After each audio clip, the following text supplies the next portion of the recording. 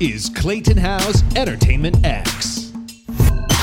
For this episode, I chat with Pierre Murray, and we get right down to it on ways of being, advice from mentors, goals, and so much more. So I hope you enjoy this part one with Pierre Murray.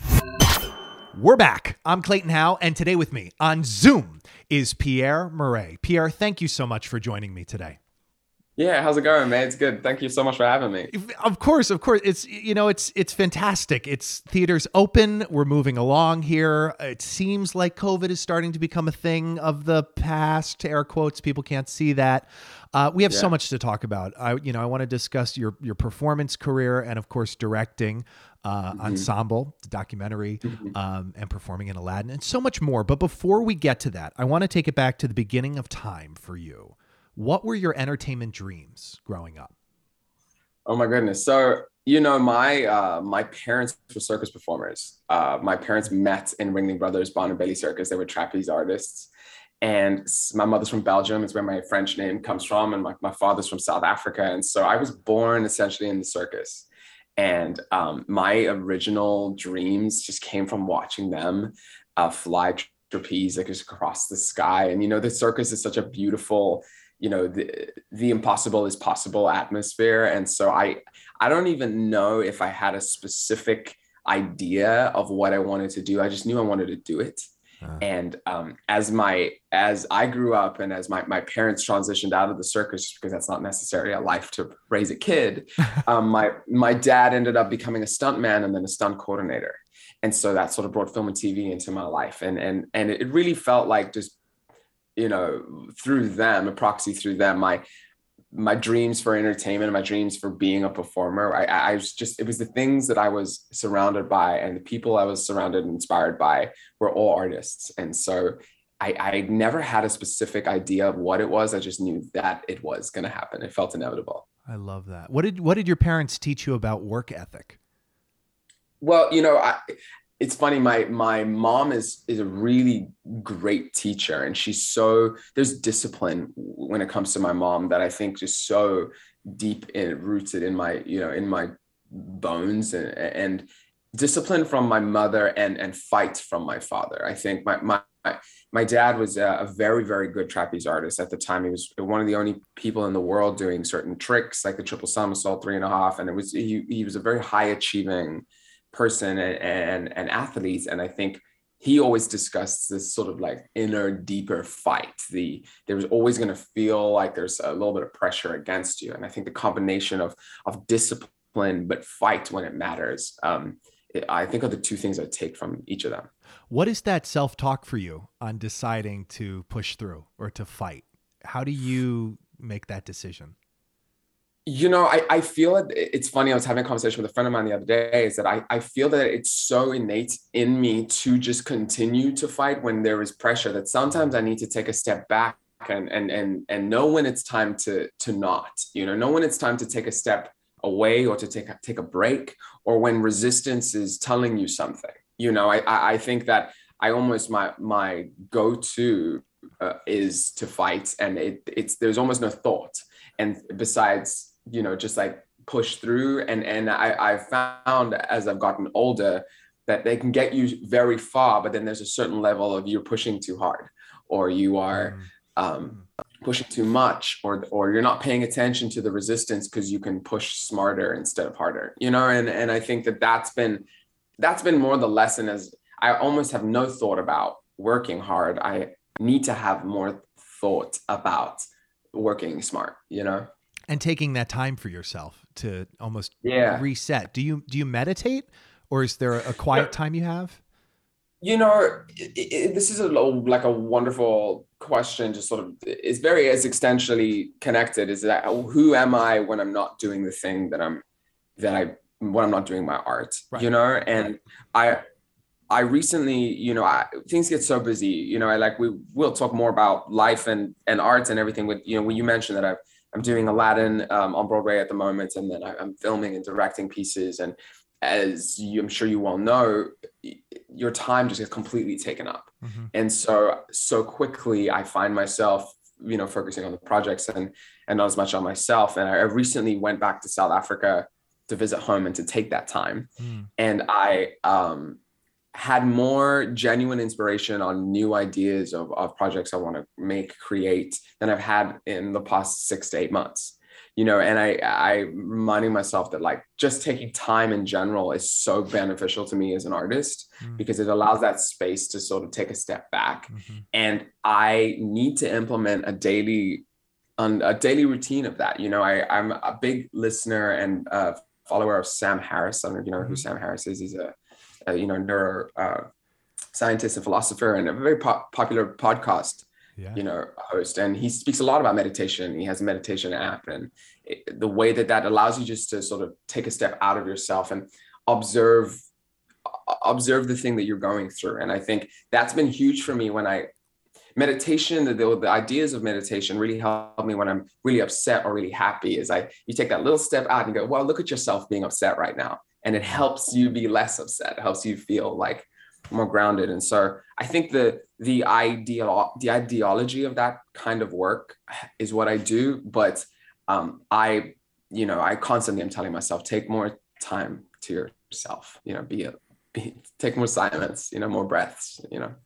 Yeah, it's so important to have that Mm-hmm. balance because in the silence, I find some of the best solutions, decisions, new ideas come. Mm, totally. Which I 100%. love. Yeah. Uh, Yeah. what did your parents teach you about kindness? Hmm. You know, it's so funny you use that word about them because in my like family dynamic, sort of extended family with my grandparents, like uncles, aunts, I find like my parents to be very much the center point of that. And they growing up in the circus and them coming from the circus at the time, especially in South Africa, um, the world wasn't understanding of the other, and the circus was the place of the other. And it always has been. And I think in a lot of ways always will be. And then we're in traditional circus, just before Ringling Brothers is sort of, before Cirque du Soleil became more of the popular Cirque, idea. And the idea that like a person is a good or bad person, and that's where it begins and ends, and your kindness should extend through your feeling of that when it comes to human beings. And it doesn't matter it doesn't matter who they are and how they are and where they come from, that kindness as a base is what people deserve until they don't, and I really feel like the circus and them through that is this like big idea of acceptance and kindness through that, and Yeah. they told me to see people as people, and without having that conversation, which I was so grateful for. It was just sort of around, if you're a 3-year-old kid and, the circus, even with their circus, which is very acrobatic, there was still a lot of like Carney influences in Ringling Brothers. So it's like people that you've never seen before, you never see on the streets, but wearing crazy things, doing crazy things with their body. And it's just accepting everyone as human beings, I think was such a big lesson from them across the board, Yeah. Yeah, that's so well said. And I think other people are going to hear it the way I hear it. And I hope they do. And it's the just being part. It's a leading by example. You don't have to say like, no, that's hot, don't touch it. That's cold, you'll get cold. It's like you just are in the best way. And therefore, the people like yourself, right, under your parents or under my parents even, it's just you just learn how to be. It's not it's not like, preached at you or talked at you. It's just like you see it.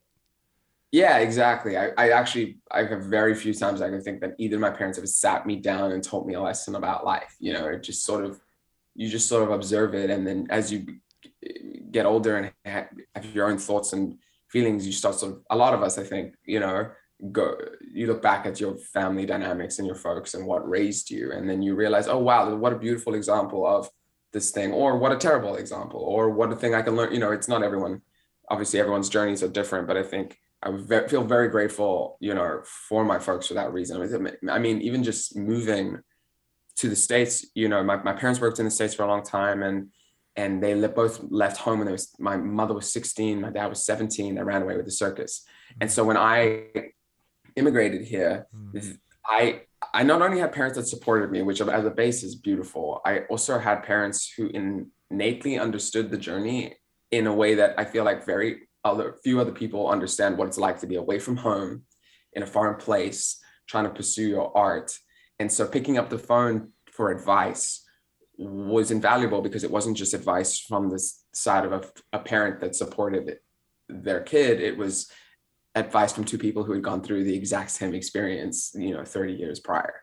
And so that, like, to me is huge. There's huge power in that. And there's been huge, like, I think I talk about them with so much love and kindness and fondness because I think, if not, I know that any of my success in the United States is I attribute so much of that to them and the base I have with them. I love that. I love that. Do you or have you had any mentors, and are there any standout pieces of advice? I've had a few. One of my first mentors in the United States, his name's Tom Christopher Warren. He was in the Lion King for about 10 years, and he still goes in and out. Now he's a teacher. We were talking about the state of, I first moved here and I wanted to be, an actor on Broadway, and he broke down the state of the industry in a numbers way that completely changed my outlook on, like, sort of life and performing in New York. So he basically went something like, there are 30 Broadway shows. Let's say we put like 20 people in each show. So say there's 600 performers on Broadway right now.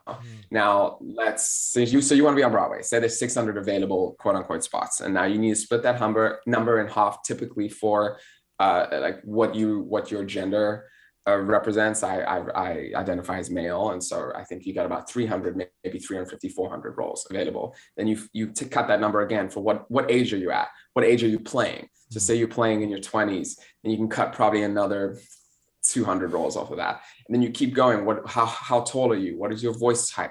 What is your hair color? What is your racial background? What is your accent? What accents can you do? And then all of a sudden you find at the end of the day, and then is the role available? Do they have someone on tour who's going to come in? It's like all those things come into play, and you realize at one given time, they're like three roles that exist for you at all in this city, in this dream. And then when they come, you have to have the agent that can get you the appointments or the availability, or you're not out of town, and all these things. And it was this piece of advice where he broke down. He's like, this is two things. This is both dreamy and talking now as being an actor, it's both an incredible thing to do, but it's also just straight numbers sometimes. And it really helped me on the idea of, like, what's for you is for you, and what isn't.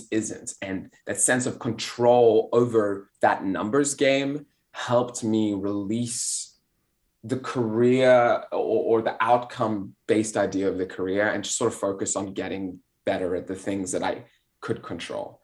Because when you do that, you see how much you can't. And that really helped me it helped my brain. I think it might freak some people out, the idea of, like, wow, there's nothing available for me right now. But for me, it helped me remove a sense of control and just know that if I can just focus on what I'm doing, then I can be at peace. I can be at peace with who I am and where I am. Mm-hmm.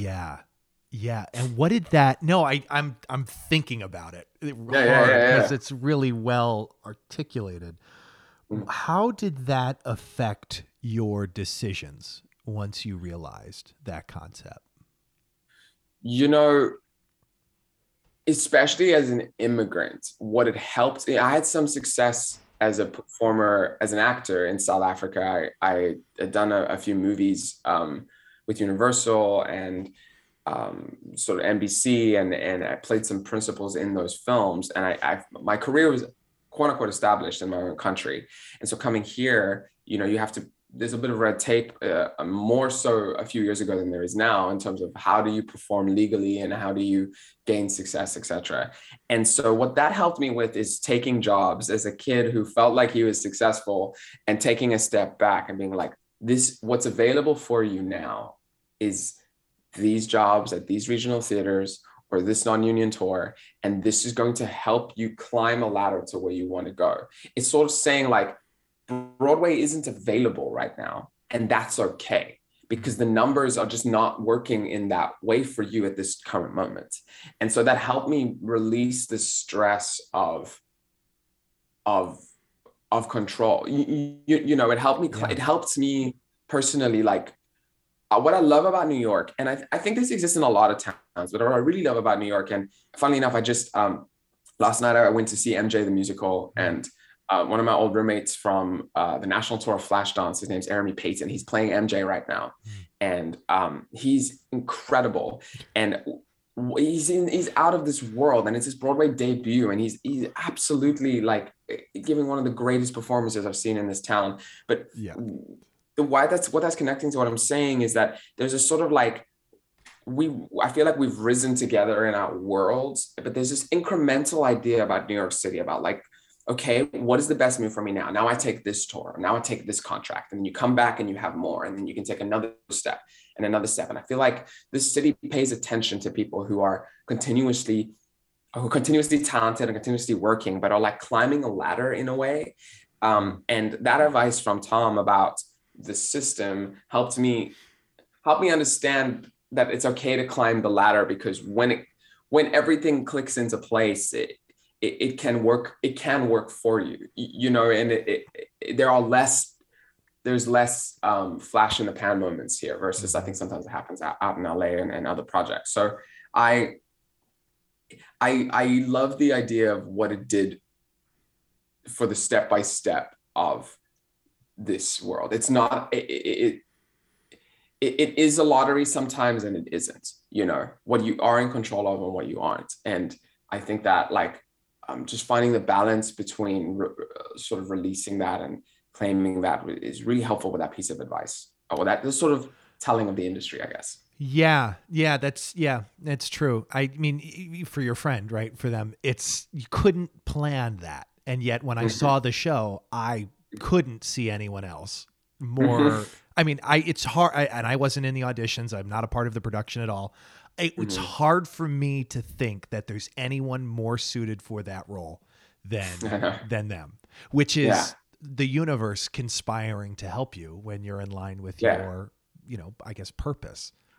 Yeah. But then in the same breath, you know, we've been out to, you know, drinks at night and being frustrated about like, well, why didn't I get this job? Or why was I in final callbacks for this thing? And this didn't work out for me. You know, there's that man has been on final callbacks on hold for so many Broadway shows over the last few years, and it's never panned out, you know? Yeah. And I think that that's an important distinction though, because I think in the same breath, as much as sometimes your big thing doesn't come, there are indicators that you are in the right place doing the right thing.